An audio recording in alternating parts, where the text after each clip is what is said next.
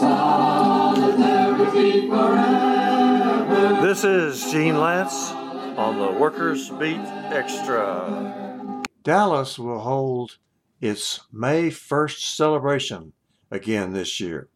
It's only the second year that we've ever done it, but we're going to have a picnic at Lake Cliff Park from 2 to 6 p.m.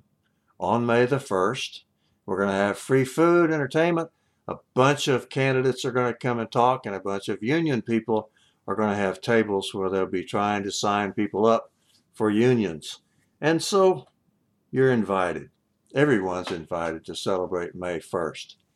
Not very many people know the story of how we came to celebrate May the 1st. And so, if you don't mind, I'd like to explain a little bit about it. Many, many years ago, even in ancient times, they celebrated May 1st because it was when they first put in their crops. There was a fertility goddess, I think, named Maya, and people used to celebrate Maya when they put in their crops. It's celebrated all over the world, but not in the United States, and I'll explain why, especially not recently. It became International Workers' Day because of the 1886 fight for the 8-hour day. There were strikes all over the world, including in Texas.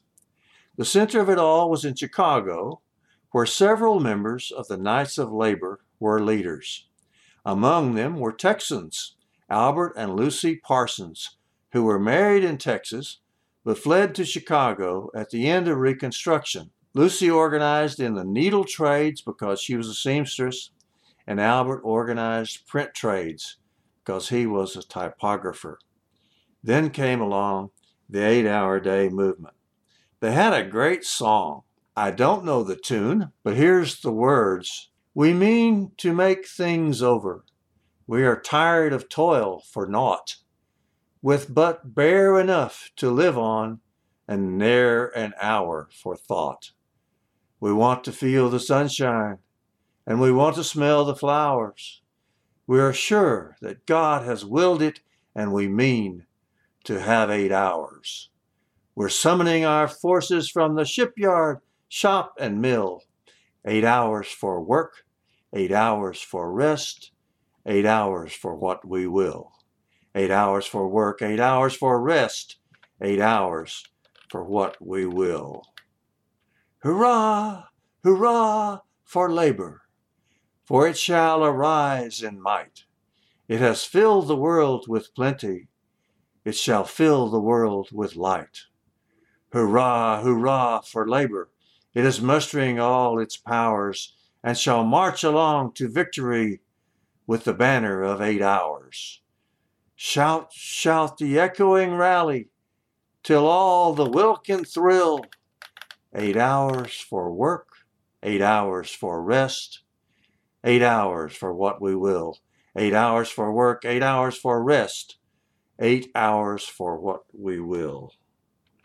That was the song of the 8-hour day movement all over the world. And they had strikes all over the world, including in Texas. Chicago remained the center of it, and they had a big, big demonstration in Chicago. And people were on strike. At the McCormick Works, where they made agricultural tools, the police killed several of the strikers. That was on May 1st. So the organizers organized a protest to take place a few days later on May the 4th. And the place they picked was the place where they used to sell hay. It was called Haymarket Square. Albert was one of the speakers at the rally. He and Lucy and their children left after he spoke and went to a restaurant for dinner. The mayor of Chicago was at the rally, and everything was going pretty smoothly. But as it started to get dark, the mayor left, and the speakers, just for some reason, went on and on. So during the late evening, the police decided to attack the rally. And when they attacked, somebody threw a bomb. And there was a lot of shooting, but several of the police may have been killed from the bomb. Suddenly, the world went crazy, and they arrested every leader of the 8-hour movement, including Albert. They were all arrested and charged with capital murder. In the trial, they didn't really even try to connect them to the police deaths, and they couldn't have, especially not in Albert's case, because he wasn't even there. But they arrested all of the leaders. I think there were 8 of them originally. One of them got off. I don't know how he got off. 2 of them got prison sentences. One of the last 5 top leaders had his head blown off in jail, and the police called it suicide. What happened was that he had a blasting cap in his mouth, and the blasting cap was lit and it went off. The police said that he did it himself. Our side generally says that what they did was give him a loaded cigar, and inside the cigar was a blasting cap, which blew his head off in jail. That left 4 who were still in prison, and they were all hanged on November the 4th, 1887. Each of them got to make a little speech, and you'll find those quotes all around where they said this or that as they died. Albert Parsons died saying, quote, "Let the voice of the people be heard."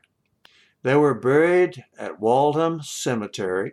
There was a giant crowd that walked way out of Chicago, some 12 or 15 miles to Waldheim Cemetery, and that cemetery became a labor shrine for the people who knew about it from then on. I think they've recently changed the name of it to Post Oak Cemetery or something like that. But they are still there, and they're still buried together, the Haymarket Martyrs. Now, the organization, the Knights of Labor, never recovered because there was a lot of repression after the hangings. Anybody that was known to be a Union sympathizer was in trouble. So the Knights of Labor never recovered, and it just went downhill from 1886 on. A new union organization called the American Federation of Labor took off in 1886. It had a much less ambitious program. A few years later, after the Haymarket Martyrs were hanged, the Second International Association of Working Men designated May the 1st as International Workers' Day to remember the Haymarket Martyrs and the fight for the 8-hour day. All over the world, people know exactly what May 1st means.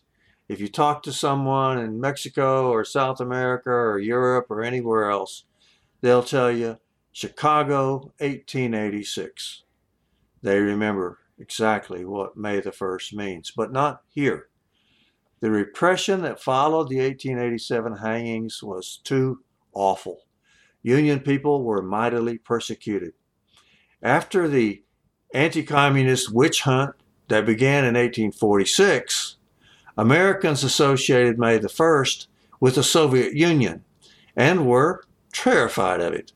In fact, they were pretty terrified of everything back in the 1950s. Many of them still are. The American Federation of Labor, they soon invented Labor Day, the first Monday in September, and forgot all about May the 1st. I don't know why it is. It might be because there is a new upsurge in labor. But last year, in 2021, major American unions and the American Federation of Labor, CIO, the AFL-CIO, started celebrating May 1st, and they had a big online meeting. Last year, 2021, Dallas held its first May 1st picnic, probably the first one in history.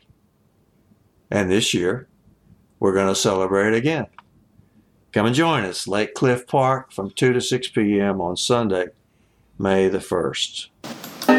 Solidarity forever. This is Gene Lance on the Workers Beat Extra.